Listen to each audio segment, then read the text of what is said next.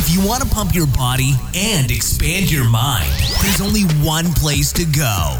Mind Pump. Mind Pump with your hosts, Sal DiStefano, Adam Schafer, and Justin Andrews.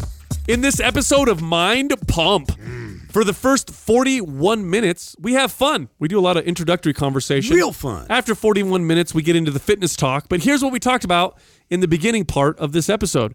We start out by talking about liquid death. Liquid death. This stuff has killed more people than anything ever in the history of the world.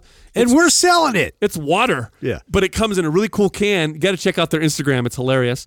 Then we give our little recap of our trips. I went to the Grand Canyon with Justin, Doug, and our families. Good times. Adam went to, where'd you go again, Adam? Lake Tahoe. Truckee, yep. Truckee, yep. You went there with your friend. We tell some stories about how fun it was on vacation. Then we talked about traveling with kids. It's not that fun. Then we talked about Endgame and the box office record that they just sent. And then we talk about Smashing. J.J. Abrams, Justin's other favorite producer. I love that guy. Then we get Come on our show. The fitness part of this episode. The first fitness question, what is a great exercise to get arm definition? If you want to know the secret exercise to guarantee arm definition, listen to that part of this episode. You're going to have to pay $50 behind our paid wall. The next question was hammer strength machines versus free weights. This is a good machines versus free weights conversation.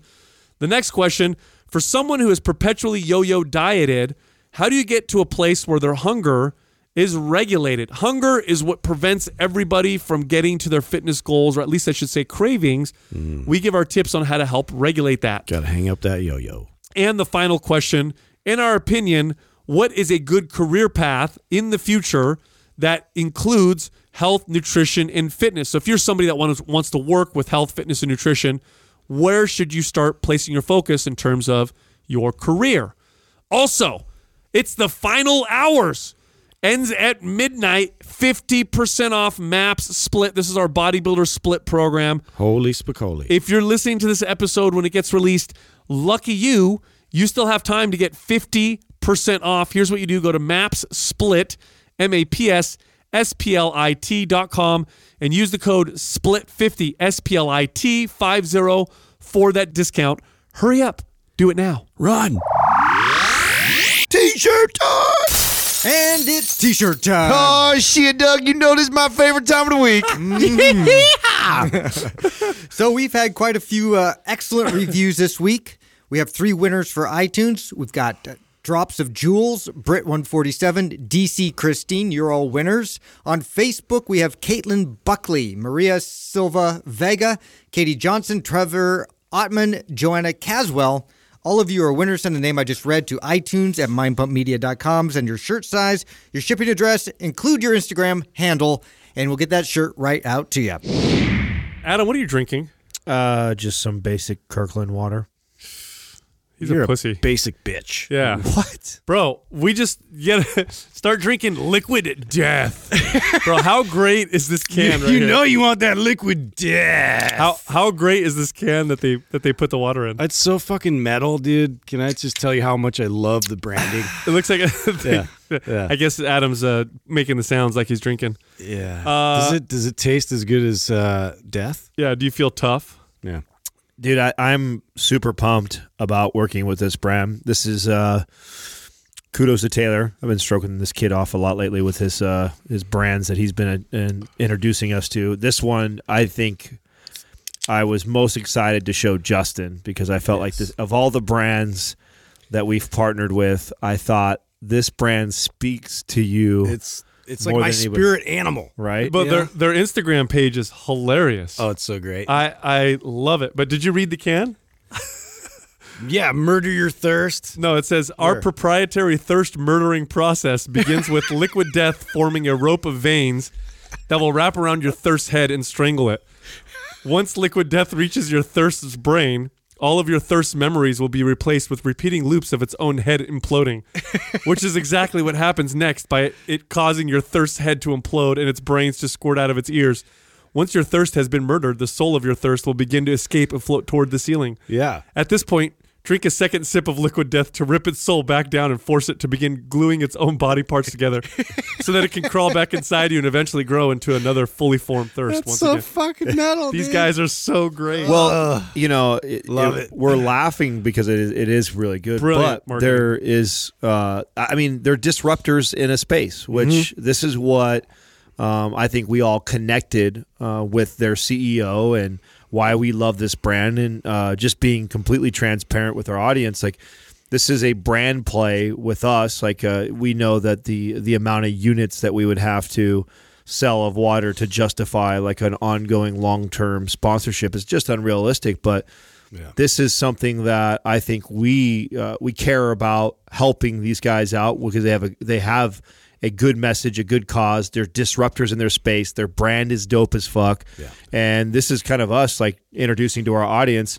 And hopefully you guys all go out of support. Just literally go out and support this brand because I'm excited to see it take off. And one of the things they're doing, and I read an article, I think I mentioned it on this podcast, I might not have, in regards to plastic in the ocean. Mm-hmm. And they predicted by like 2025 or 2050, I can't remember which one it was, but not that in our lifetime, they predict that there'll be more plastic in the ocean than there will be fish. And so their big message is, liquid in a can. Yeah. And so it's just death to plastic. Well, right. I didn't know this, but cans are extremely recyclable, extremely easy to recycle. It's actually what's the word? Market viability in terms of the recyclability. It's preferred. Plastic's not. Plastic is not. It's hard to recycle plastic. Nobody wants to recycle plastic. It's expensive. Cans are valuable, so people like to recycle them.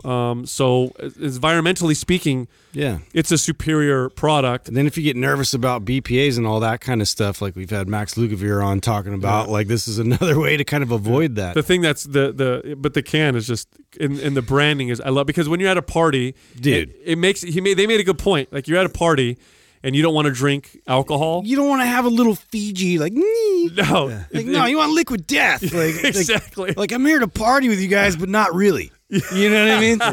Like I'm down, but like I'm conservative. Yeah. Anyway, well, they also they were ones responsible. They did the Organic Valley Save the Bros commercial, which was same marketing guys, same marketing team. Well, did you guys see the YouTube clip, the Liquid Death one? Was it we're going to put that in the show notes for everybody. Needs to go watch that. Their first video they came out with, so hilarious with the waterboarding, offensive. Yeah, I love it. Yeah. So, terrible. Great disruptors in the space. Great product. Great brand. If you can go out and show support. I know they direct to consumers. By the time this goes live, the brand is up and live. So we were waiting to release this to everybody. We've kind of known about this for a while. Been excited to wait for their launch date and officially get out there. So. Oh yeah, see it says right here the average aluminum can contains 70% recycled material. The average plastic bottle contains only 3%. It's funny because the market for water is so they play around the whole like peace and love the earth and we're natural and whatever. But they're artesian. But they're plastic bottles. It's like one of the biggest polluters in modern societies. Yeah. It's insane.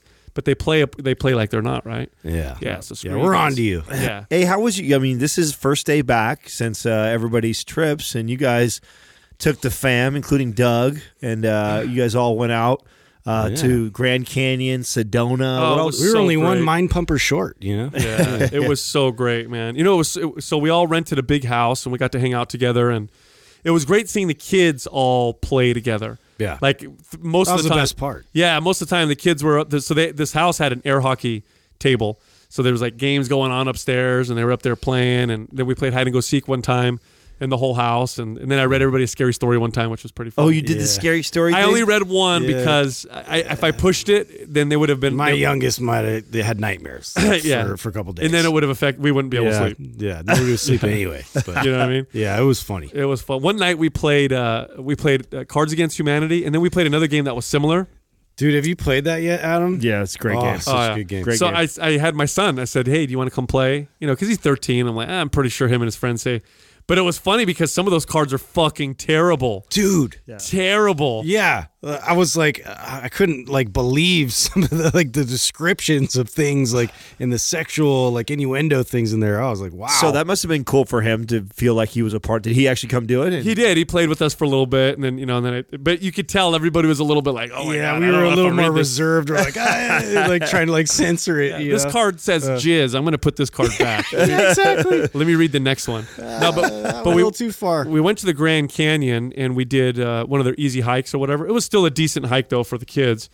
But man, what a spectacular! Now it's remind insane. me, this was your first time there? I've never been there before. So that was cool. I think everybody it was, except I had been when I was like a little kid and remembered like going down on one of those donkey tours and everything. But that was like so long ago that this was a totally new experience doing it, as an adult. Yeah, it's one of those things where usually when you drive to a place where you're going to have like spectacular natural views, you can typically see it from far away because it's like a mountain or something. Yeah. But the Grand Canyon's a canyon, so you don't see that shit until you're there. Yeah. So we're driving, we're getting there, and then you still don't see anything.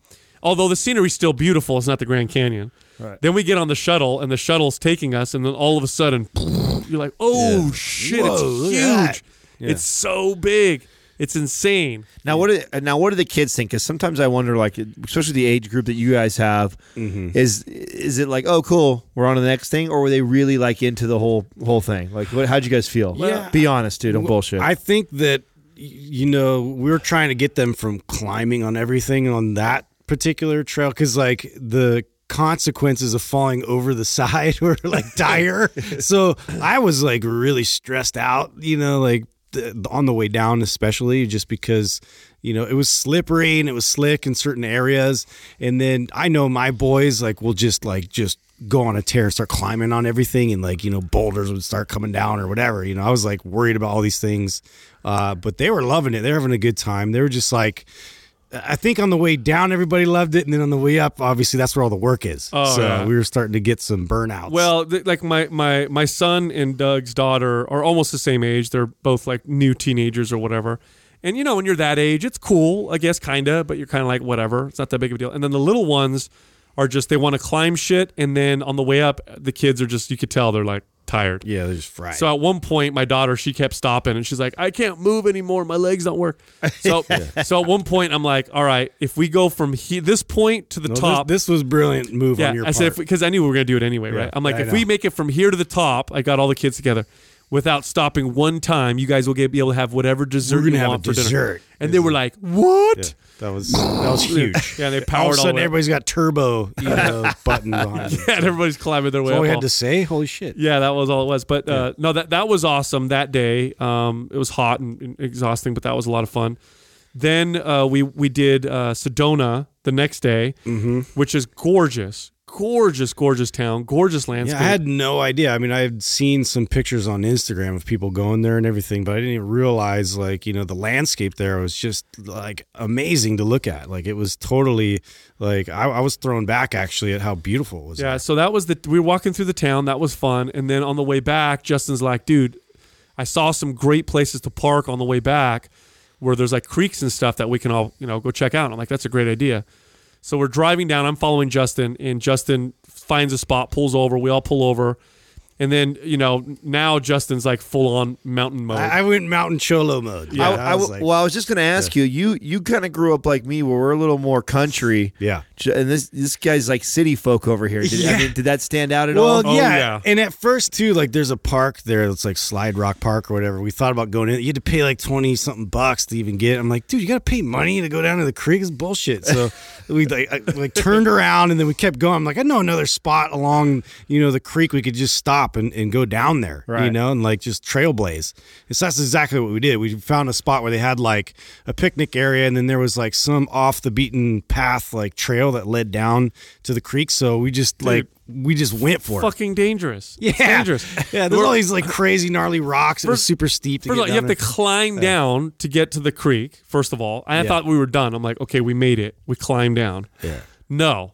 Now they're going to fucking walk across a log that's over the creek on two sides. Then they're going to climb up the freaking mountain. Then they're going to climb over to the other side of the river and go on other big boulders, and they're hopping across. And I'm like, dude, bro. my anxiety was fucking going insane, dude. He was sweating like out his eyes. Like, Dude. I was like, and I looked over, and Sal would just be like over here, just like holding onto a rock, like watching like every move, like with Alicia. And I was like, so I saw that, and I was like watching her specifically because she was like by herself, and I'm like, like making sure, like, she like had somebody like close by, so because I could tell, like Sal just has anxiety. And attack. Jessica's a monkey too. Jessica likes. In fact, she climbed a fucking tree at Grand Canyon and was doing pull-ups on it. And I'm like, oh god, Yeah. this thing breaks. We're all dead. But she did the same thing. They're all climbing. I'm like telling his kids, don't do that. No, step down. Just is looking at me like, brother, my kids. I'm like, dude, they're gonna go. Yeah.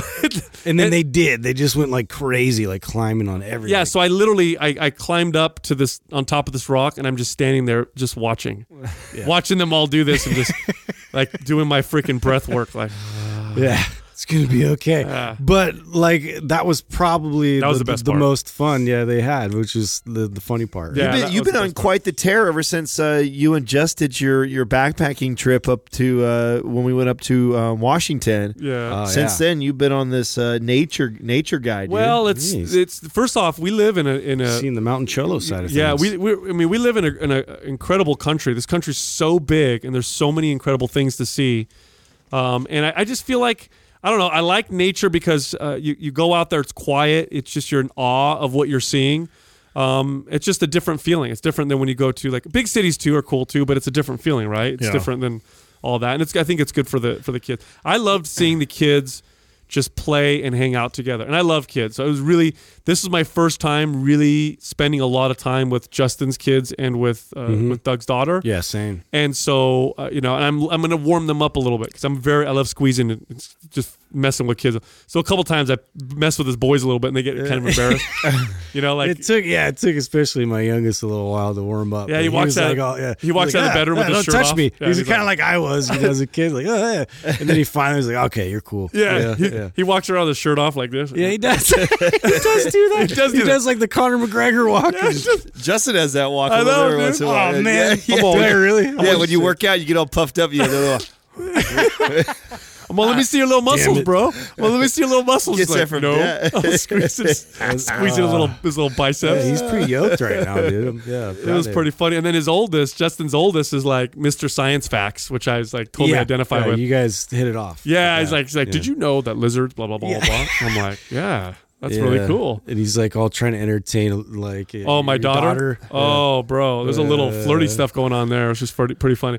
I was getting ready to read them the scary stories, so we turned off all the lights, right? And I had that book, Scary Stories, from when we were kids. Yeah. Which is fucking terrifying. So I found the least terrifying one that has a jump at the end. So I figure if I make them jump at the end, they'll laugh and then kind of get over it. Versus like a creepy story that just ends. Right. And then they're thinking about it all night. So I found one it's the one about the kid that picks the toe from the garden and then the guy comes and tries to find it or whatever. So I'm reading this. So I'm getting ready to read the story. Lights are off. And Justin's in the bedroom giving his youngest a shower or whatever, getting ready, putting his pajamas on. So I'm just sitting there waiting, and his oldest is just making my daughter fucking crack up. He's like walking by doing these funny things, and she's like, He's like doing the worm. doing the worm on the ground. Oh my God, you're so funny. And I'm like, Bro, look at this guy. running game. He's already, he does that at school, dude, all the time. Like, and there's a group of girls. He's like, hey. And he just has this whole, like, fucking act he does. I'm like, wow. It's so great, dude. I was watching. I was didn't like, teach him that. Yeah, I was loving It's it. Bay, bro. It's in the DNA. I guess. Like, it's got passed down. The hound doggy. You'd be great in-laws, so whatever. Yeah, that's Let's true. start planning. I'm okay with Let's it. start, as long as he doesn't mind marrying a crazy Italian girl, it's all good. All right. Yeah, there's that. Yeah. Anyway, so now what did you guys do? You guys went up to. We were up in Tahoe, right? Yeah, we went up to Truckee. It's so funny too. We're talking about all this outdoor stuff. I grew up like that and hated it growing up. I just nothing to do. It felt like, and it's funny that how things have come full circle. That I look so forward to going on a trip like that where we just get away from the city, detached from everything. I literally put my phone down for the entire 4 days that we were up there. I didn't use it at all. It wasn't on any social media, and just that alone was incredible for me. But we really didn't do that much. It was just me and Katrina, and then we had my best friend Justin and his wife. With the baby, right? With the baby, yeah. So it was us, the four of us and a 1-year-old hanging out. Now, how was that watching the whole? Because you got to sleep there, so you saw the baby in the morning, at night. Yeah, and you know what? And so the day before, well, first of all, we had planned this trip like, I don't know, a couple months ago. And we were all lined up to get a place there. And Enzo heard that I was going to Tahoe over in Truckee area. And he's like, dude, that's where our cabin is. Do you want to use it? And I'm like, sure, man. I said, do you have enough rooms? This, that. And he's like, yeah, I think there's enough rooms for you.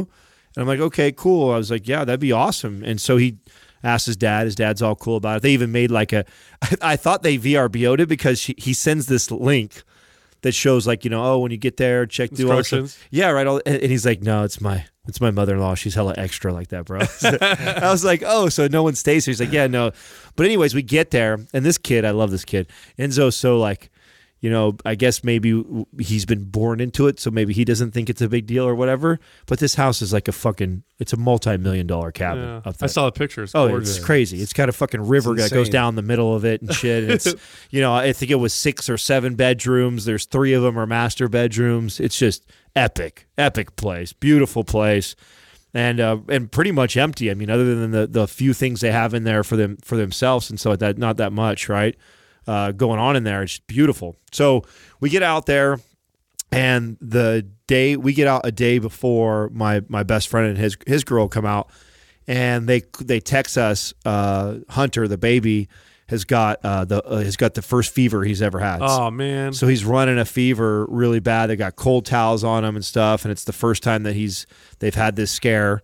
And so they're kind of worried and freaked out. I'm like, oh, I tell Katrina, I'm like, fuck, they're not going to come. I'm for sure if he's he's 1 and 2 months old, right? And he's never had a fever like this before. And so I'm like, they're for sure not coming. And they did. They said, we're still going to come up there anyways, as long as he's okay. If he breaks the fever, and he broke the fever, then he came up. And we had him all week, but he still was in and out of it. So was he crying at night and stuff? Yeah. So they had some major sleepless nights. And is this a little bummer? Yeah. No. Meanwhile, you're like, I got one coming. Yeah. So I remember like looking at Katrina and the other thing that was really funny. So he's at that walk. He just learned to walk. Uh-huh. Oh yeah. Right. So he takes off everywhere. Yeah. Yeah, and they roll up with all their barricades. You know what I'm saying? So they get out, and it's like all the fences come with them and shit like that. All the outlets are plugs. Yes, yeah. The first thing they do is like set the house all up to where it's like, okay, he can go here, he can't go here. Let's block this off. Let's do this. And it's like, I'm like, well, we're all here. Don't worry. And he's like, no. No, you don't understand. Yeah, he's like, he's fast. You'll see. And it was funny to watch that because it's so true. Like I would do something as simple as like leaving this can on the coffee table, and then I'd be watching the game or whatever like that. And then it's like, whoa, like 2 minutes, and he's like sticking his finger in the aluminum. You're like, So constantly doing that the whole weekend. But he's such a good kid. He's so other than the sleep issues that he had, I felt really bad for them that they were constantly going back and forth and switching. But it was cool to see the two of them. Now, out of my 2 best friends, to me, I feel like they're the most natural at it. Like, so like I told you guys, I'm watching my 2 best friends who both have kids right now, and there's how they're navigating raising the 1-year-old and the 6-month-year-old. And Justin and Janet, to me, they don't freak out. They don't, even when they had his fever and stuff like that, it wasn't like, oh my God, call the hospital. We got to figure this out. They don't stress out about a lot of things. They kind of flow really well. He's already got like this. He still has a little bit of a knot on his head. He was, he's walking around. And now he's like running down the hallway, and he ran straight into the corner and just knocked his head, and he had this massive goose egg on it. It was all bruised. And it is really interesting to see like how parents react to situations like that. Yeah, no, and there, and I know some. I'm sure there's people listening that are super, anal about their kids being picked up without being wiped off or their hands being washed first. And they get all freaked out who touches them and who carries them and does this. Justin and Janet aren't like, or maybe they're just not that way with me. As soon as he gets there, I'm grabbing him and flipping him around and fucking with them. And like, I feel so comfortable being around kids because of raising my younger brother and sister and I don't know if that's something that they trust me more with them maybe. But You can tell. I can tell. I can tell the way someone holds somebody. Yeah, and I can tell every time if someone was the oldest in their family with siblings. It's always the old, because I have a huge family, right? And so there's myself, my cousin Alex, my cousin Ariana. We're all the oldest of either 3 or 4 kids, and you can tell when we're at parties and there's babies around. If it's going to be one of us who's going to be playing with the kids or what, because we grew up with babies. Yeah. And then you can tell when someone's the youngest. It's the youngest is typically the ones that are kind of like, they don't know what to do. Isolated and shit. Yeah, like my youngest sister, because there's 4 of us. So me and my sister are the 2 oldest. We're the most baby people out of all of my siblings. And my absolute youngest sister doesn't even want to have kids. Not that she hates kids, she just doesn't want to have kids. So you can always tell, I think. Oh, I can tell. Yeah, I can yeah. tell by the way that you hold them, the way you touch them, the way you move with them. Like, some people think that they're like made of glass. Yeah. And it's like you'd be surprised how resilient the kids Well, are. you learn that when the nurse comes and changes your baby's diaper for the first time. Yeah. They come in, like a machine. Watch out! Yeah. No, that's, You have to be so robotic. yeah. No, that's great. So you had a good time then, man. Yeah, no, it was good. It was really relaxing. Shout out to Enzo and his family for letting us stay at their place. That was something that really shocked me when I first had my son, was how much stuff you have to take when you travel. Yeah. That one I Or didn't. to the beach. Yeah, that I didn't understand, but it's a lot of shit. Well, this brings Every up, time. so Katrina and I, the big topic that we have going on right now is like how our families are going to interact. And, he's going through some stuff, and he shared, without getting too much into his private life. I know that they've had challenges with like different parents, like what parents are like the most, like grandparents are more the most right. active with the kids, and which ones are more disconnected. You got to kind of figure out who's good for what scenario too. Sometimes, like, I have my grandparents are the morning grandparents, and these are the night grandparents. Yeah. These ones they stay over. These ones, I don't know about that. And so one of the challenges that they're having, and he says one of my frustrations is that, I have family really close, and they don't come over as much as I would want them to because they're kind of homebodies, and they want us to come over there. And he's like, man, it's such an ordeal to, to bring the kid is a fucking, we gotta tote everything, all of his toys, all of his gates, all of his diaper bag. I mean, it's like, it's a huge ordeal just to come over to somebody's house. And so to come stop by his grandma or grandpa's house for an hour or 2 hours is just ridiculous. It's like, you guys got to come over this way. And so I know that this will be something potentially that Katrina and I are challenged with is, who in the family is going to expect us to be coming their way all the time, and who are going to be just more willing to come to our place and watch the kids.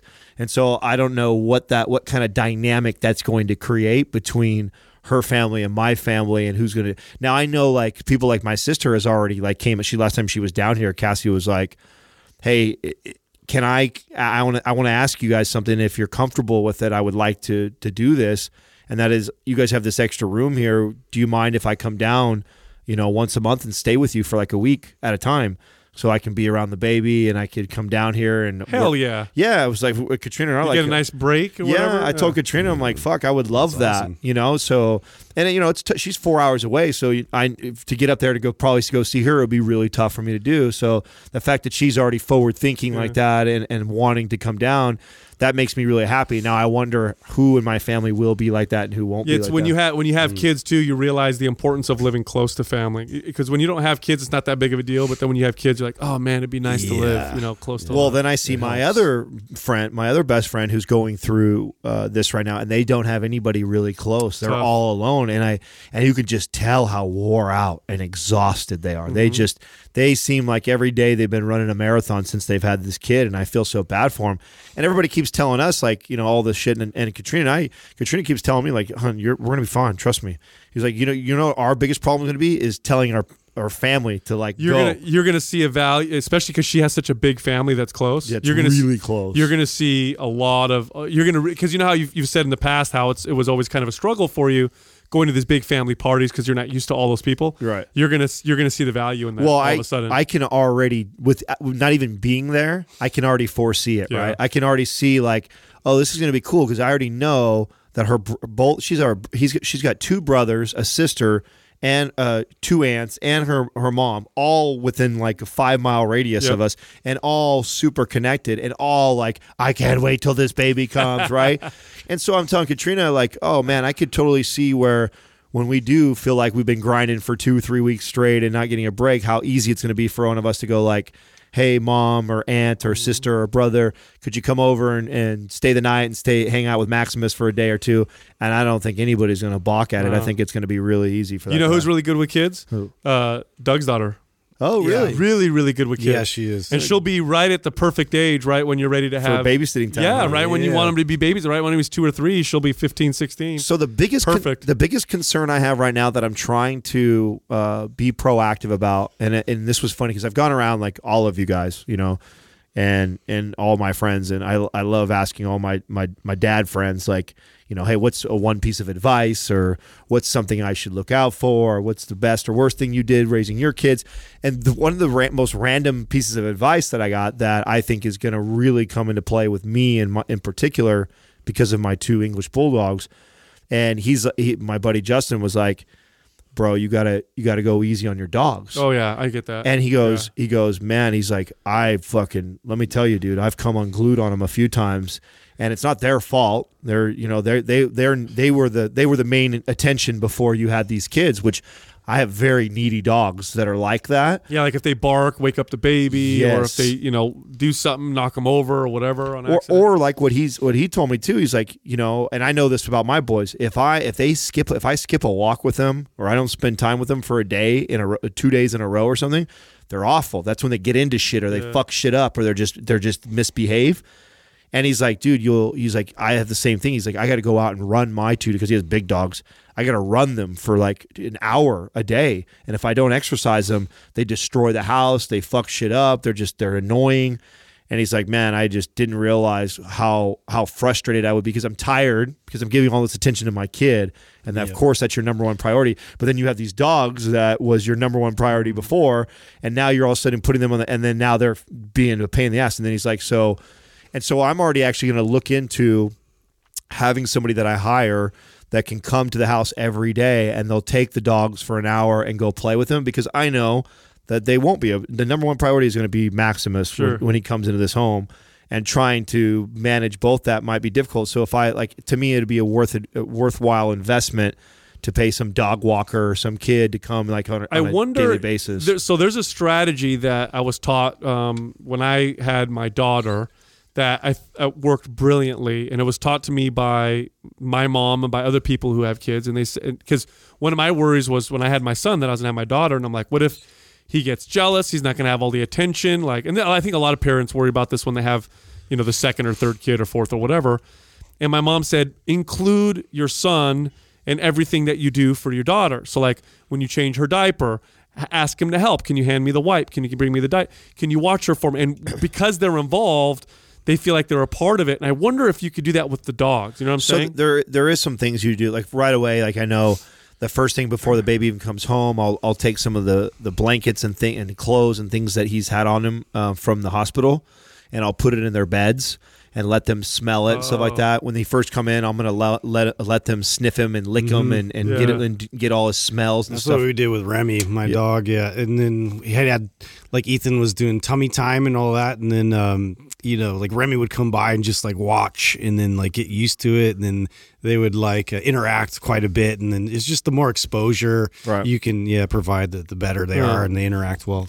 So I definitely have plans to do things like that, but I also want to plan for, because they got to get their walks, and that's going to be, I'm sure, going to take a back burner. I know that Katrina and I plan that we're going to miss some sleep and we're going to be tired and exhausted, and the last thing one of us is going to want to do when the baby finally goes and settles down for their hour nap, we're both going to look at each other like, you need to go take the dogs. They you know what I'm saying? We'll be like fucking Rochambeau for who's going to have to do it. I can see that already. Where if maybe I'm a little proactive about it, I look for somebody who I can get to, come to my house once a day, every day, and I pay him X amount of dollars to go take the kid. I have a park right around the corner from me. Go take the dogs to the park. That'll definitely help. Dude. Right, and then they feel like they get their attention, their playtime. That'll leave a lot of hopefully relieve some pressure. Well, you know what? Doing this trip with my kids and Justin's kids and Doug's daughter, it made me, I can't wait for you to have your child, because it's great to see all these kids playing, interacting with each other, and then growing up together, because I plan on working with you gentlemen for a long time. And I think it's important that our families, and especially our children, grow up and know each other, because A, you guys are good people, and B, they're all going to work for us. And they're all going to work together. That's right. We got a lot of talent. We got to start, teaching them now, bro. That's it. Yeah. That's it. Yeah. Anyway, dude, I was buying tickets for Avengers Endgame to watch the movie. 3 days before. All sold out, right? Bro, the movie is already out. It wasn't even the opening night. 3 days before, all sold out. The only freaking row open in all the movie in the theaters was the front row. No, see, that's not even worth it, dude. No. That's so crazy that so the reviews have already come back to them. People have watched it. Critics are loving it. People are loving it. Everybody's saying it's living up to the hype. Did you hear the numbers? No. $1.2 billion. We haven't watched an opening weekend ticket sales this closely. Yeah, they smashed Star Wars. Right. The Marvel film became the first in Hollywood history to gross more than $1 billion in its worldwide box office debut. Never been done before. And all Endgame earned an estimated $1.2 billion in its first 5 days, blowing past previous record holders thanks to the unprecedented demand in the U.S. and in China. Yeah. It's been. They said some of the theaters just stayed open around the clock, 24/7. Wow! And just opened up more time. So on every hour, the show was being played. I had no idea it was that popular, dude. They said this in this last weekend. 90% of all ticket sales went to that movie. Wow, that's crazy. You know what's funny is when they do the numbers for going to the movies, because that whole going to the movies is in many ways dying, but in other ways it's not, right? Yeah. When they do the numbers for it and they say, no, it's not dying because the total ticket sales, that only goes to like one or two movies. Mm-hmm. You know what I'm saying? Because I don't think a lot of other movies are doing anything. No, not like there's that. There's nothing like compared to that. Because I wonder how much, what's the typical weekend for all movies do? You know what I'm saying? Oh, it probably blew out all that stuff. Here's another $1 billion. Here's another cool stat along those lines, especially for us and those that are listeners of ours that took the advice when we talked about going out and buying Disney earlier this year. Did it go up? Oh, dude! So Disney last year earned $985 million in profit from last year's Avengers: Infinity War. So, and this is projected to hit $2.5 billion is the projected number. So Disney is going to make a fuck ton of money. Wow. Yes, a fuck ton of money. Well, I'm going to keep buying more Disney because I bought some last year when we all started hearing about all the shit that they were buying and taking over. Dude, Disney's going to be huge. That's a huge opportunity, I think. Well, they bought everything. Simpsons, they acquired just recently. What was the other one? Another, everything that we grew up with that had appeal for kids and adults, they just decided to acquire. When you have a movie this big, though, so think about it this way. They've set themselves up for 50 years. A movie this big, worst case scenario, they can do another Avengers 15 years from now when all the kids grow up, and they'll have another guaranteed audience. Yeah. You know what I'm saying? It's cool because I was reading, I think it was Fast Company, and they kind of did a breakdown of how Disneyland and Disney World are evolving to cater to new types of events, like VR type things and different ways to experience entertainment at their theme parks. And so they've actually invested quite a bit of money in one of the rides that's coming out in the Star Wars part of the Disneyland park. Thank you. Can't fucking think of the name for it. Yeah, it's the one with the Millennium Falcon, and so it's not just that.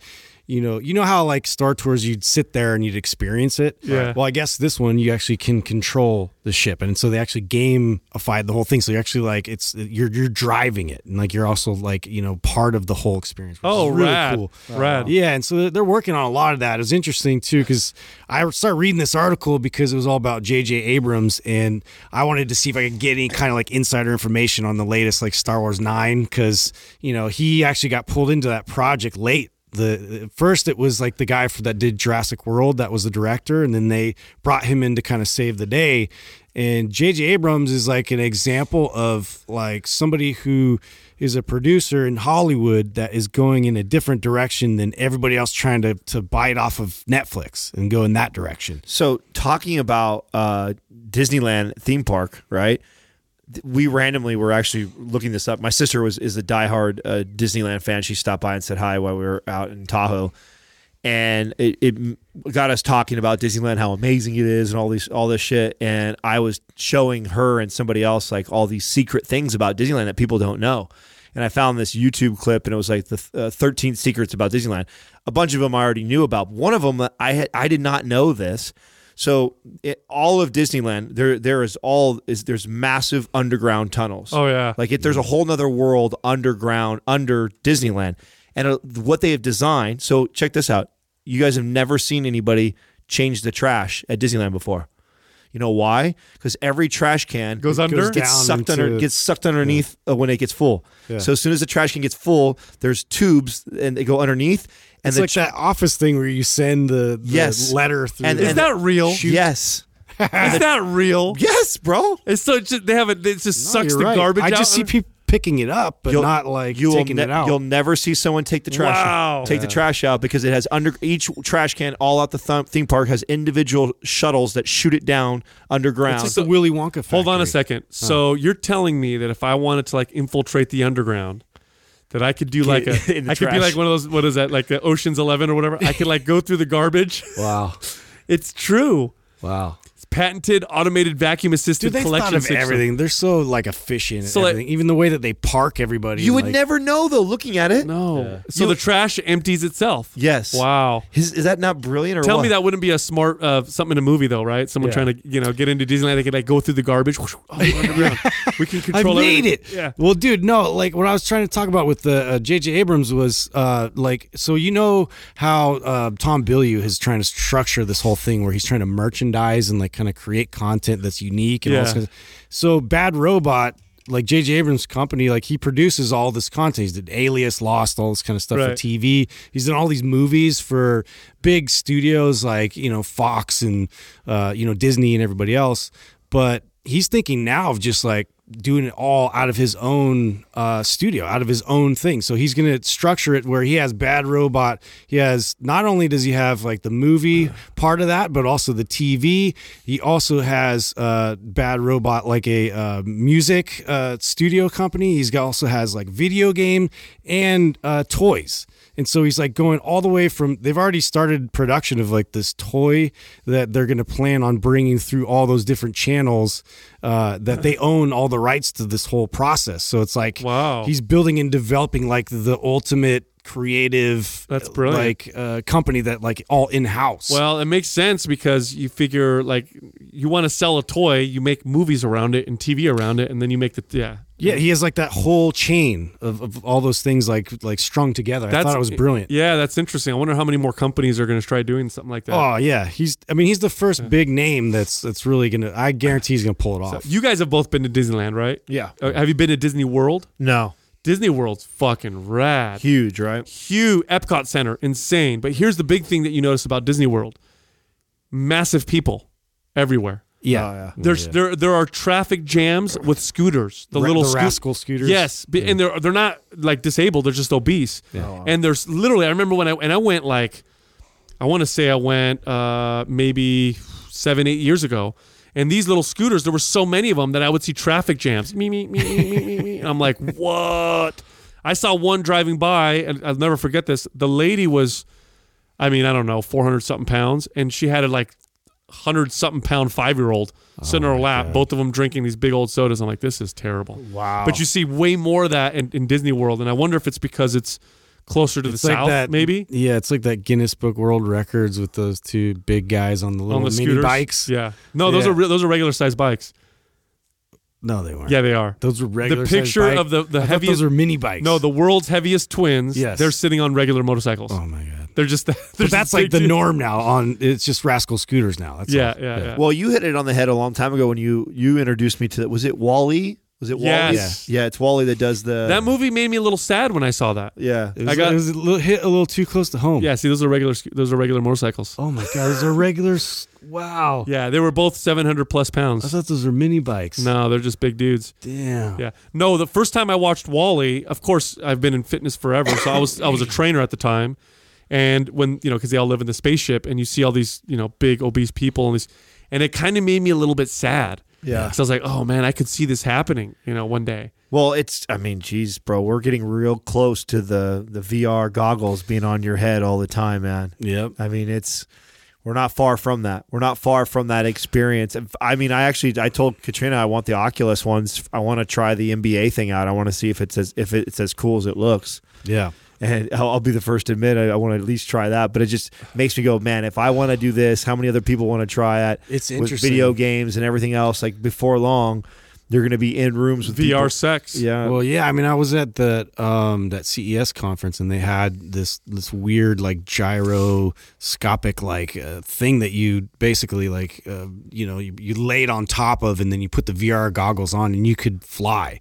You could fly in this hang glider and do all this crazy stuff, and like every little move you made a difference, in the game. And so it was like really small movements, and so it was like hard at first, but then you started to get it, and then it was weird because it really felt like you were there. Holy shit. There's gonna be a ton of like amazing, awesome things because of it, though. So I'm like not anti it. I'm curious to, because it's so awesome. It'll pose new challenges, right? Yeah. We're gonna have to learn how to.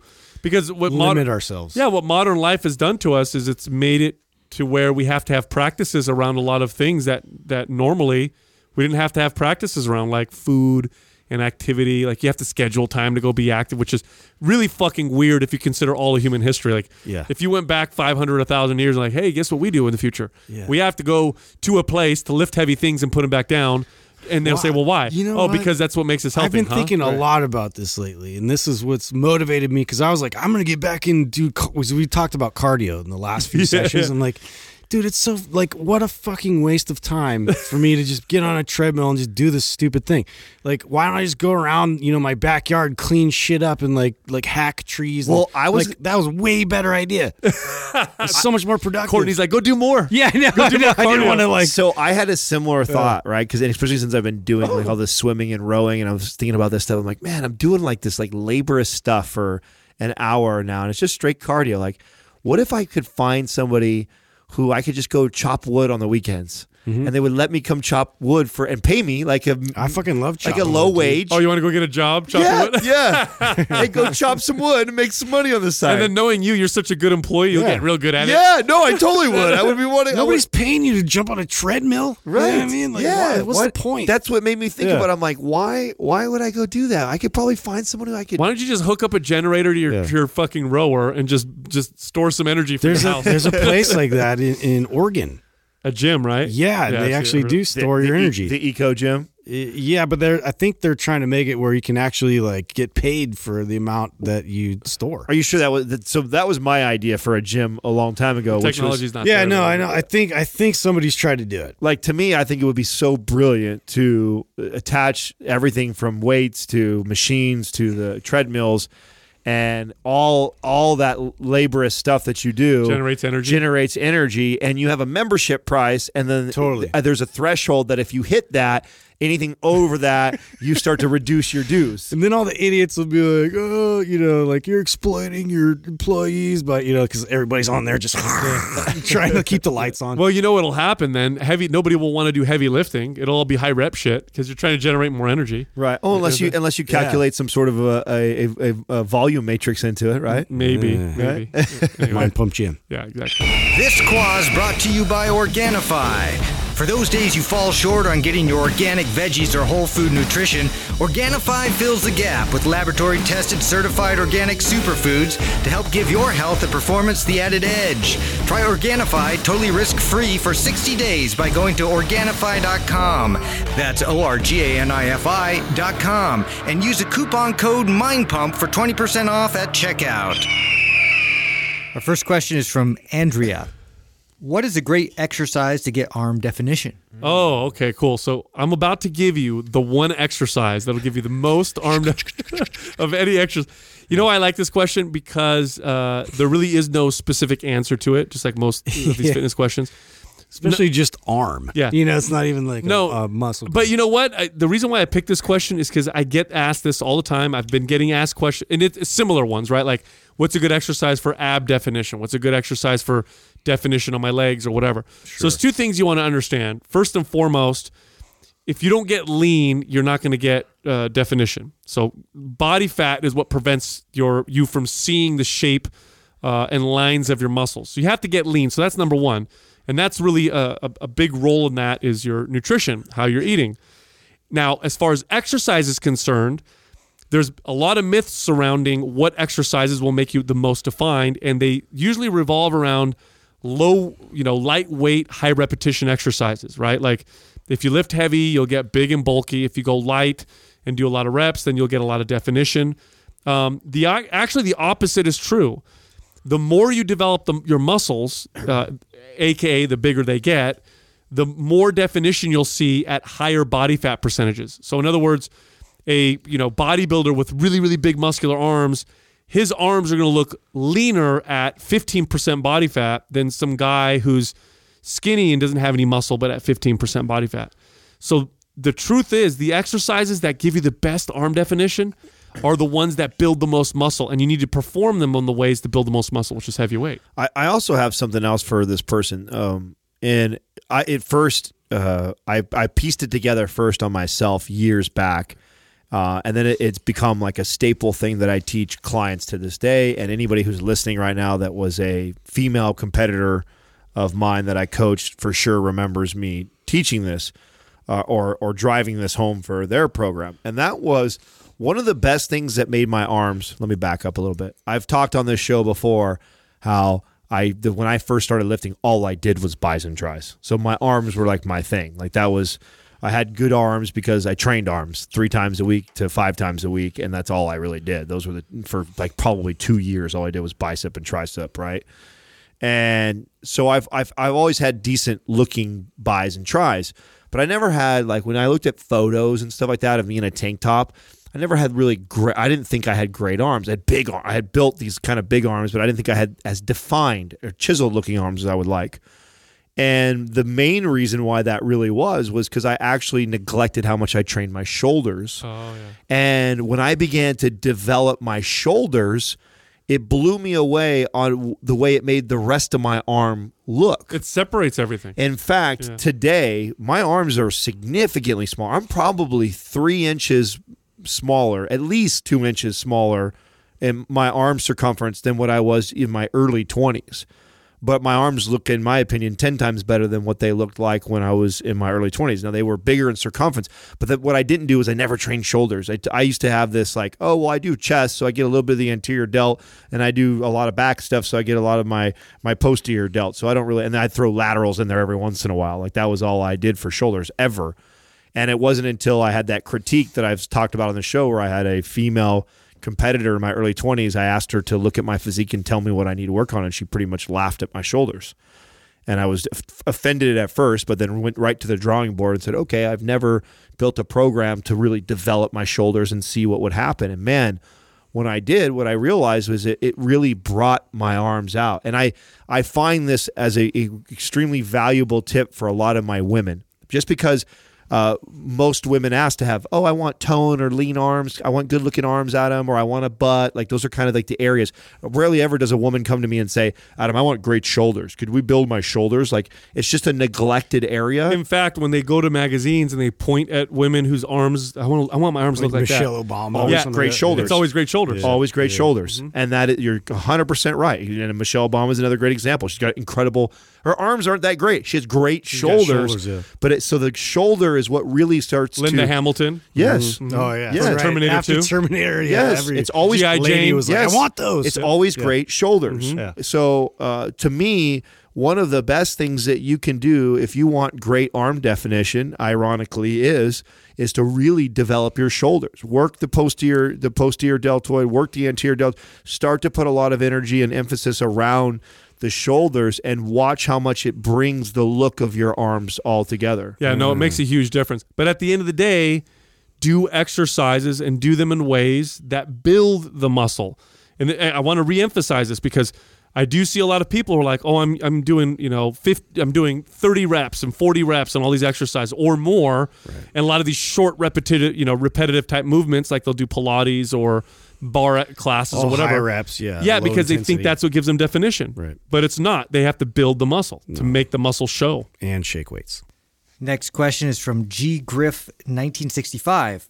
Hammer strength machines versus free weights. Oh, yeah. Do you guys remember when hammer strength really started getting popular? What was that? Like the 90s? Yeah. Late 90s or late 2000s. Yeah, I remember specifically. So this was, who popularized them was Dorian Yates. Oh, yeah. Yeah, Dorian Yates was Mr. Olympia during this time, and he was really well known for his massive muscular back.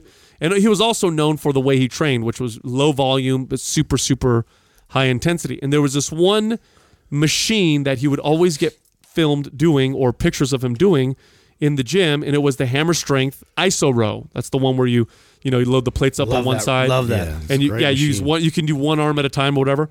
And so Dorian Yates, every time he was in a magazine and they'd do an article on his back because he had a crazy back, it would be a picture of him doing that. And so before you knew it, all the best gyms started pumping hammer strength machines in there, and they started kind of phasing out or not having as many of the traditional selectorized type equipment. Now, here's the thing with hammer strength. The reason why hammer strength equipment is different than traditional machines, besides the fact that you load them with plates, which I'm going to be quite honest with you, doesn't mean shit. Putting a plate on it or using a weight stack, that doesn't make a difference at all. It was a brilliant ploy by hammer strength because it looked more like free weights. Right. So for them, it was brilliant because it was like, oh, cool. It's a machine, but with But it weights still on. follows along a track. It's like still on a very- track. yeah. It's still predetermined. But the difference is this. Hammer strength machines, the way that they're designed is designed so that the resistance is lighter at some parts of the rep and heavier at other parts of the rep. Mm-hmm. So because you're using a pulley or a cam, I should say, with a plate, when I'm doing, for example, a pull down, you'll notice that when you do the pull down, the weight is the heaviest at the top, which means that's the hardest part of the rep, and that's where you're squeezing. When you're doing the chest press, it's easy at the bottom, hardest at the top. Incidentally, you seem to be stronger. That's or where stronger at the top. those prime machines really honed in on that process of like where loading the weight, in terms of the actual exercise made quite a bit of a difference with it. I actually really liked the hammer strength machines, and this is coming from a guy that's like athletic, functional training based. Well, they were the first machines like to, go my after, favorites. to go after sports. Yes, they were the first that actually made their way into, we actually like structured workouts around a lot of the hammer strength machines, and you could actually do some decent power, explosive movements that were kind of sport specific that, they built and developed these with. But at the same time, as much as I loved them, I definitely saw more benefit, more muscular development out of free weights. Yeah, and the now to be clear, I think it was Nautilus that was the first machines to take advantage of making the resistance heavier and lighter at different portions of the rep. In fact, Nautilus used to have machines where you could change where you'd want it to be most difficult, where there would be a pin that you would pull. Yeah, and it would 1, 2, 3. Yeah, and it would change the pulley a little bit. But hammer strength just took it to a whole new level. Now, here's the thing, though. It's still a machine. It still is on a track. It's still predetermined. And I've, because I started working out again in gyms recently, here's one thing that I can notice. I can do way more volume with machines than I can with free weights. Free weights just fucking toast my body. I could do... It's a lot more taxing. I could do 50 sets in a workout with machines, and it's a hard workout. It makes so much sense from a CNS level. Yeah. If you're having to stabilize free weight, and if you think of like your analogy that I love that you always talk about is your CNS, like your amplifier, and so your amp has got to send out all this wattage to all of these muscles that are surrounding the main muscle you're trying to work, and they're all having to stabilize. Where if you got the support of something being on the track, less of your other muscles have to come into play to help really generate that weight forward or backward or whatever, up or down, whatever you're doing. So it makes total sense to me why you could do so much more volume on machines is because it's just not nowhere near as taxing on the CNS. No, I'll say this: like for free weights, are superior to machines in most ways, not always, but in most ways, for a few different reasons. As a trainer, the reason why I love free weights is because free weights they follow the person. The person doesn't follow the free weights. So if I have someone who's 4'10", 6'5", it doesn't matter. What doesn't matter what their range of motion is, doesn't matter what their injury is, I can move around their body. Machines don't work that way. Like I'll go to the gym with a guy like Adam who's tall, And I watch Adam has to adjust his body because most machines are designed for average height. You know, sometimes the machines, they won't allow you to really like adjust it to the proper height like that. They just don't make any sense. They don't make it. Yeah. No, they don't for a lot of people. So that's one reason. The other reason why I like free weights is there's more carryover to the real world. If I get somebody really good at lunges and squats, they just move better than somebody who gets really good at leg press or hack squat on a machine. It's just way more carryover in terms of total functionality. Well, and again, wouldn't you attribute that to kind of what I was saying, where you have all these other stabilizer muscles that are having to incorporate work, where never in your life will you be somewhere where you're in this fixed position with all this support, having to pick something up or move it. Like, it just doesn't work that way in real life.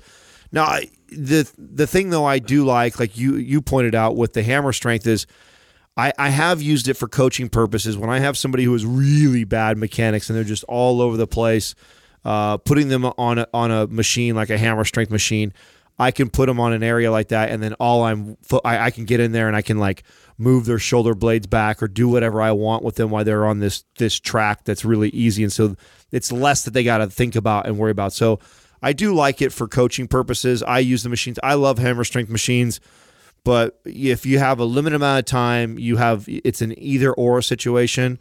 I think free weights always wins. Yeah, and here's an analogy I think that will make sense to a lot of people. If you think of your body as something that you're sculpting, so imagine if your body is a block of granite and you're going to sculpt this block of granite into a beautiful piece of art. You've got all these tools around you. And one of the first tools that you're going to use is going to be a big chisel with a big sledgehammer.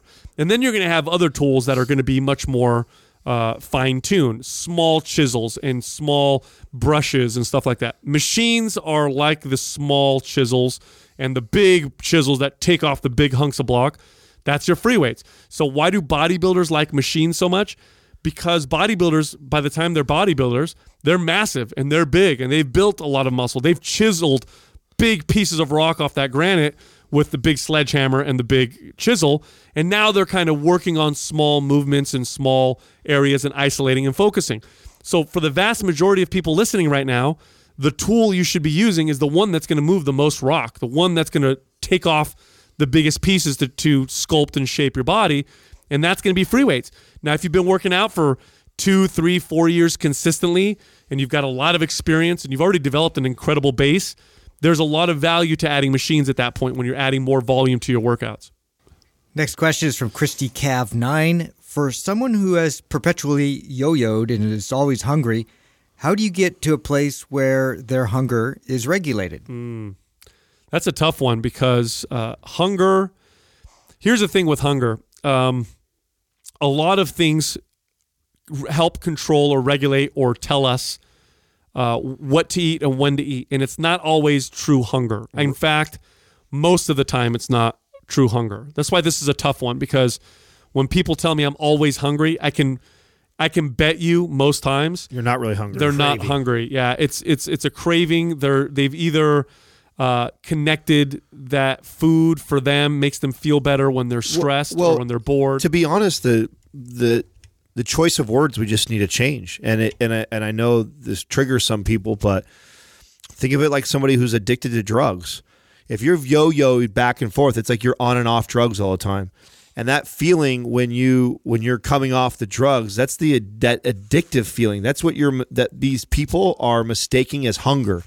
That feeling that you have of wanting to go eat more or eat this stuff or craving these certain foods, like that's your body trying to break free of that and going through that withdrawals. And what happens is many people restrict for a while and then they fall off and they binge and they yo-yo back and forth like that because they're still addicted to all of these foods that they haven't cycled off of or got out of their system for long enough, and they're still at this point because the point that I know you're alluding to right now, Sal, is like I don't think there's anybody in the United States that's hungry. You know what I'm saying? Yeah. Like we unless you're some competitor that's been dieting for 8 weeks and you've been in a caloric restriction for 1,000 calories or more deficit for 6+ weeks, maybe you've felt a little bit of hunger, but most people we don't. Yeah, it's unfortunate because I mean, for me, like fasting was really enlightening for that, but like this is not the type of person I would recommend to go through a fast. But just understanding like how much is tied into just your daily routine, and then hanging out with people, and then all these things that come up that food makes its way into, that you mistake that for hunger. It's just like kind of differentiating between true hunger and, when it's a convenience or it's a thing that is part of my regular routine. I experienced, so we just had a trip, right? We were going to the Grand Canyon with the families, and we're sitting there, and at the end of the night, we put the kids to bed, and we're playing card games or whatever. And we had bought chips and nuts. We had cashews, peanuts, and potato chips. And I mean, we had just eaten massive meal. We've been drinking. Yeah. We're sitting there playing cards. The chips and the nuts are in front of me, and I'm fucking eating them. Just eating them. And I know if I stopped and paid attention, like, oh man, I'm full. Like my stomach's not feeling good. But if I don't pay attention, that shit's just going in my mouth, and I'm eating 1,000 calories worth of cashews and potato chips just because it's in front of me. The thing I'm going to recommend to you is this. Start to identify what is triggering what you think is hunger. Start to identify that. So start right there. So think to yourself, okay, today, here's the foods I'm going to eat. I've identified that I need to eat 1,500 or 1,600 calories today in order to be a calorie deficit. If you want to figure out how to put yourself in a calorie deficit, I will refer you to older episodes or, even recent ones where we talk about how to figure that out. But let's say you figured out that your body's burning 2,000 calories a day, so you want to be at a deficit. So you're like, okay, I'm going to schedule and plan my food so that I eat 1,600 calories. That'll put me at about a 400-calorie deficit. That means you're going to start burning body fat because you're eating less than you're burning, right? So plan it out. Now start eating it. Now, during the day, when you find yourself wanting to eat something else, stop the process. Stop. Don't just automatically react. Think to yourself, why am I wanting to eat something else right now? Is it because I'm bored? Am I stressed? Is it because I'm watching TV? Sometimes it's activities that'll trigger cravings. You don't have to be stressed or angry or depressed or any of that stuff. Sometimes it's activity. I know people that have to always eat something when they watch TV. Right. Mm-hmm. I know people that have to, anytime they go on a drive for longer than an hour, they got to have snacks in the car because it just triggers them. I know people that have to eat something when they're sitting around a table just having a good time with friends. I know people who have to eat something when, I've had clients who have to eat something when they're just at home alone. That's, I just like to snack on something while I'm reading or whatever. So stop yourself and start to identify what's going on and then figure out something else instead of it. So let's say you're stressed out. Let's say it's when you're stressed out or when you're sad. Stop. Okay, I'm not going to eat. Let me do something else instead. Maybe I meditate. Maybe I walk. Yeah. Maybe I read. Or maybe I just write down how I feel. I'm having a craving right now. It's 6 p.m. Maybe you don't even know why. You haven't identified it yet. Sometimes it takes a second for you to start to identify what's going on. But stop the process. Stop the cycle. Identify it. That's step number one. And believe it or not, that's the hardest step. Once you do that, then it becomes a little bit easier because then you get to the point where like, okay, I'm really craving something. I know I'm not hungry, but I'm craving something. I always crave something when, I'm at home by myself and I'm kind of bored. All right, let me stop this process. Let me think about what's going on. And if you still want to eat something, go ahead. But at least you're aware, because one of the biggest, I'd say, enemies of people in this situation is that unaware eating, that consistent, constant, like, before I know it, I ate, a whole bag of chips or whatever. I love that idea of journaling. I love the idea of, if you really want to solve this, because sometimes people ask questions like this and they don't really give a fuck to try and fix it. Because to me, that's the first step. Like, really care. Yeah. Like, really care to try and get to the bottom of the stuff. If you really care, I think that's an incredible step, because there is going to be such an individual variance. Like, some people are stress eaters. Some people get to eat because they're celebrating or excited. There's going to be lots of things of why you potentially could be this person who's eating mindlessly. And one of the best things you probably can do is every time you have this, quote unquote hunger feeling, is journal and just track. And you could probably piece together what it is. Is it, oh wow, that's crazy. Every time that I talk to my partner, I freaking feel like as soon as I get off the phone, I got to eat something. Like, oh, wow, maybe they're stressing me out. I'm doing this. Or, oh, man, every time I sit down and I watch TV, I all of a sudden want to eat this. Or, oh, wow, man, every time I get done from a meeting at work, I feel like I got to eat. Like, just start tracking and journaling when you have these. And I bet you, without us, you could piece together what is probably triggering this. And then here's another tip. Do not fill your house with highly palatable, heavily processed, easy and convenient foods. So just your house should only have, if you're this person, get rid of snacks. Yeah, if you're this person, if this is you, and you're like, man, this is tough for me, only fill your house with whole foods and meals that need to be prepared. Okay, because what'll happen is this is what'll happen to you. I promise. You'll have no snacks in the house. You'll just have meat and fruit and foods you have to cook or whatever, and you'll sit there and be like, ooh, I think I'm hungry right now. And then you'll think like, oh shit, I got nothing in the house. Never mind. Boom. There's a hint that you're not hungry. Right. There's the never mind that I don't. Okay, fine. I'm too lazy to fucking drive to the store to buy something or whatever. Yeah. That means you're probably you're probably not hungry. More often than not, I used to tell clients that there's no such thing as snacks. Clients this would be such a common writing a meal. Well, what do I do? What kind of snack food should I get? And I go, there's no such thing as snacks. What do you mean there's no such thing as snacks? I said there's either complete meals or incomplete meals. That's all there is. Either you're eating What about cheesy poos? Right. You're either eating a complete meal when you sit down and eat, or you're sitting down to eat an incomplete meal. And snacks are incomplete meals. So we don't want those. We want complete meals only. And so that just making clients do that, and they're like, oh, okay. So if you're going to sit down and you want something and you want to just snack on something, no, sit down and have a meal. Make a prepared meal that's balanced. And if you really don't feel like doing that, you're probably not that fucking hungry. Yeah, it's funny because my kids, right, they're half the time with their mom and half the time with me. And their mom, although she eats much healthier than the average person, she definitely has snacks. I have none. Like, you come to my house, oh, you want a snack? Okay, go make yourself some we'll grill some chicken up for you or something like that. And so my kids will be there and they'll be at my place half the time.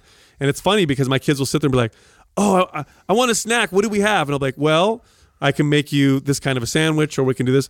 Oh, I don't want that. I'm not hungry. And it's like, it's so like glaring. Yeah. What's going on here. It's like, you're not hungry. No. Because if you were hungry, any food. You wanted a little tasty treat. Yes, That's what you wanted an actual snack. So eliminate, get rid of those in your house. And yes, it's going to suck. You're going to have to go through like a challenging period. And by the way, when you're journaling and you're doing all this, it's going to suck more before it gets better. So I want to be clear with this. As you start to do this, it's not going to be easy. And not only is it not going to be easy, but it's going to be harder than it is now, because you're all of a sudden going to become aware of all your feelings, of how you feel, how often you get cravings. In fact, your cravings may increase at first. You may get this explosion of symptoms at first because you're becoming more aware. Fight through it, continue through the process. I promise at the other end of it, that awareness is going to make it a lot easier. Next question is from Willie Hammer. In your opinion, what career paths are in demand that include health, nutrition, and fitness? I'm a full-time local truck driver, and I've become very interested in overall health and wellness, and I've been in contact with many online schools. Just unsure what field to go in. I was doing some reading not that long ago, and I saw that occupational therapists and physical therapists, this is if you want to go the medical route, are just in high demand right now. Yeah, increasing in demand because of the aging population. Well, the aging population in general, I think, is a really good focus. If you were to consider the health fitness market as, this industry is in terms of like what would be the most lucrative and the most potential and opportunity there, because is it like the whole baby boomer generation? They're all looking for ways to avoid pain, get back to healthy places, and if you really want to vest yourself in a lucrative side of this industry, I think that there's lots of opportunity. But it's not just the baby boomers. You're seeing now a spike in kids that need physical therapy and occupational that's therapy. true. I love so my best friend that I was this weekend that I was with, Justin, so he's a PTA. And I think there is huge opportunity right now in that field, especially as a PTA. So obviously going to become a DPT, so getting your doctorate in physical therapy is a lot of schooling and not really an at-home get-done type of deal. But a PTA, I think you can go through 18 months of school to get certified to be able to do that, and then you work underneath a DPT. And what's happening right now is like the wild, wild west right now there. And which whenever I see that, it's what reminds me when I saw cannabis. It reminds me when I saw podcasting. There's a lot of room for someone good to come in and do things well. So what's happened is a lot of hospitals are now are outsourcing their physical therapy. In the past, it was very normal for a hospital to have like a in hospital PT clinic, and that was all kind of wrapped in the whole Medicare system, and that you would come in and your insurance would cover that. Well, what's happening is insurance companies are not wanting to cover that amount, and so it's now opened up the room for people to go and start their own, and now go to, because it's cheaper. Instead of having the facility and running it there, it's cheaper for them to have these PTAs go to the house of the person and continue their physical therapy in their own home, and they're getting better service for cheaper money, and insurance companies are willing to spend that.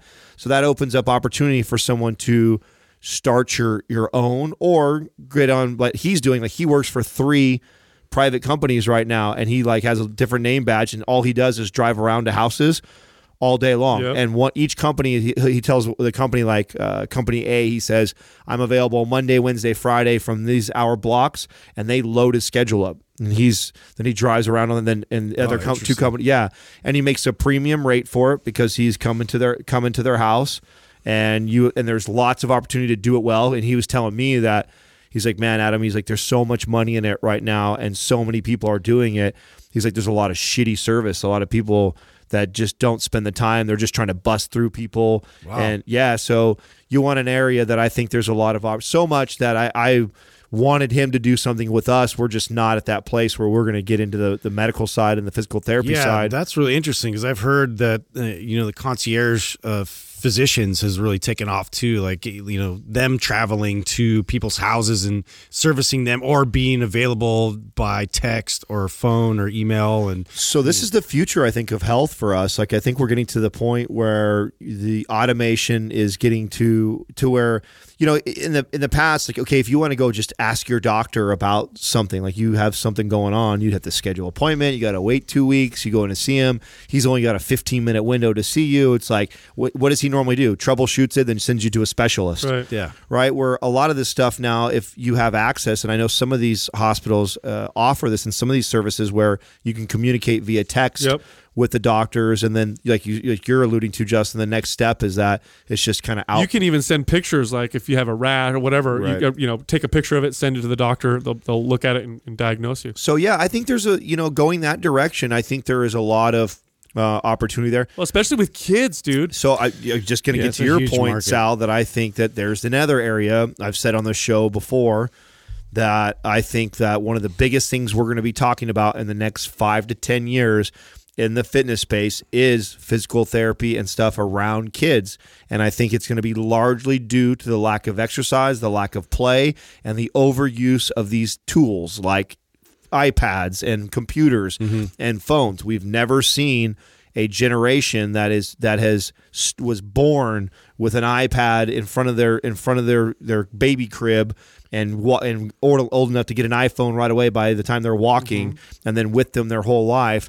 And what it's causing is a lot of postural issues and a lot of imbalances that I think are going to be a major topic for the health and fitness space. Kids are coming in with back pain, neck pain, shoulder pain, which was almost non-existent for children unless they injured themselves playing on the playground or something. Kids didn't have, neck pain or back pain. It just didn't exist. Now you're seeing a huge spike. I mean, we are literally witnessing the most deconditioned generation that we've ever seen. Yeah. And I know it's gotten worse generation over generation, but there was a huge difference. Okay, so obviously if I go back to my parents' generation, they were more physical than my generation was, right? Obviously, because they did more hard labor and all that stuff. But the jump or the difference between our generation and our children's generation is light years. It's so much bigger because we went from playing all the time to almost never playing, to the point where drive around neighborhoods, see if you see any kids outside. Right. You just don't. So I think there's a huge opportunity there for, that kind of therapy, physical therapy, occupational therapy, but specifically for working with kids, that's going to be in huge demand. Well, and I think too, like, you know, YMCA is a good example, but I think they could do even more, like, you know, a better job as far as like availability of access to, you know, different gymnasiums in the community, or like having a gym that is just specialized around having, like, it's structured around kids play, you know, and like things like that you don't get offered anymore in schools. Like if they don't have it at schools and somebody comes into that area, you know, that privately owns a facility that addresses that problem, I think they would kill it. Yeah, absolutely. And now here's the other side of it too. Personal training. I still think personal training is going to continue. It has grown year over year for a long time. I think it'll continue to grow. Now, the difference is that there's much more competition nowadays than there used to be. You kind of have to be pretty good, or at least specify in a particular area. I think working with kids is one way you can do it. Working with the elderly is another place you can start to put your focus. But personal training's still in demand, and I think it'll continue to be in demand for a long time. And here's a cool thing. Let's say you do want to go be a PTA, like Adam's saying. While you're going to school for that, being a part-time trainer in a big box gym, there you go, is a perfect. It's a great combination. That would be perfect. I think for if I could give someone a business advice that wants to be in this space, is over the next 2 years is go to like a physical therapy school to get your PTA license while at the same time working at a big box gym part-time. Perfect combination. Yeah, beautiful combination. Perfect. And with that, look, go to mindpumpfree.com and download our guides. They're all free. You can also, by the way, find us on Instagram. Justin is at mindpumpjustin. Hi. My page is mindpumpsal, and Adam is mindpumpadam. Thank you for listening to Mind Pump. If your goal is to build and shape your body, dramatically improve your health and energy, and maximize your overall performance, check out our discounted RGB Super Bundle at mindpumpmedia.com. The RGB Super Bundle includes MAPS Anabolic, MAPS Performance, and MAPS Aesthetic. 9 months of phased expert exercise programming designed by Sal, Adam, and Justin to systematically transform the way your body looks, feels, and performs. With detailed workout blueprints and over 200 videos, the RGB Super Bundle is like having Sal, Adam, and Justin as your own personal trainers, but at a fraction of the price. The RGB Super Bundle has a full 30-day money-back guarantee, and you can get it now plus other valuable free resources at mindpumpmedia.com. If you enjoy this show, please share the love by leaving us a 5-star rating and review on iTunes, and by introducing Mind Pump to your friends and family. We thank you for your support, and until next time, this is Mind Pump.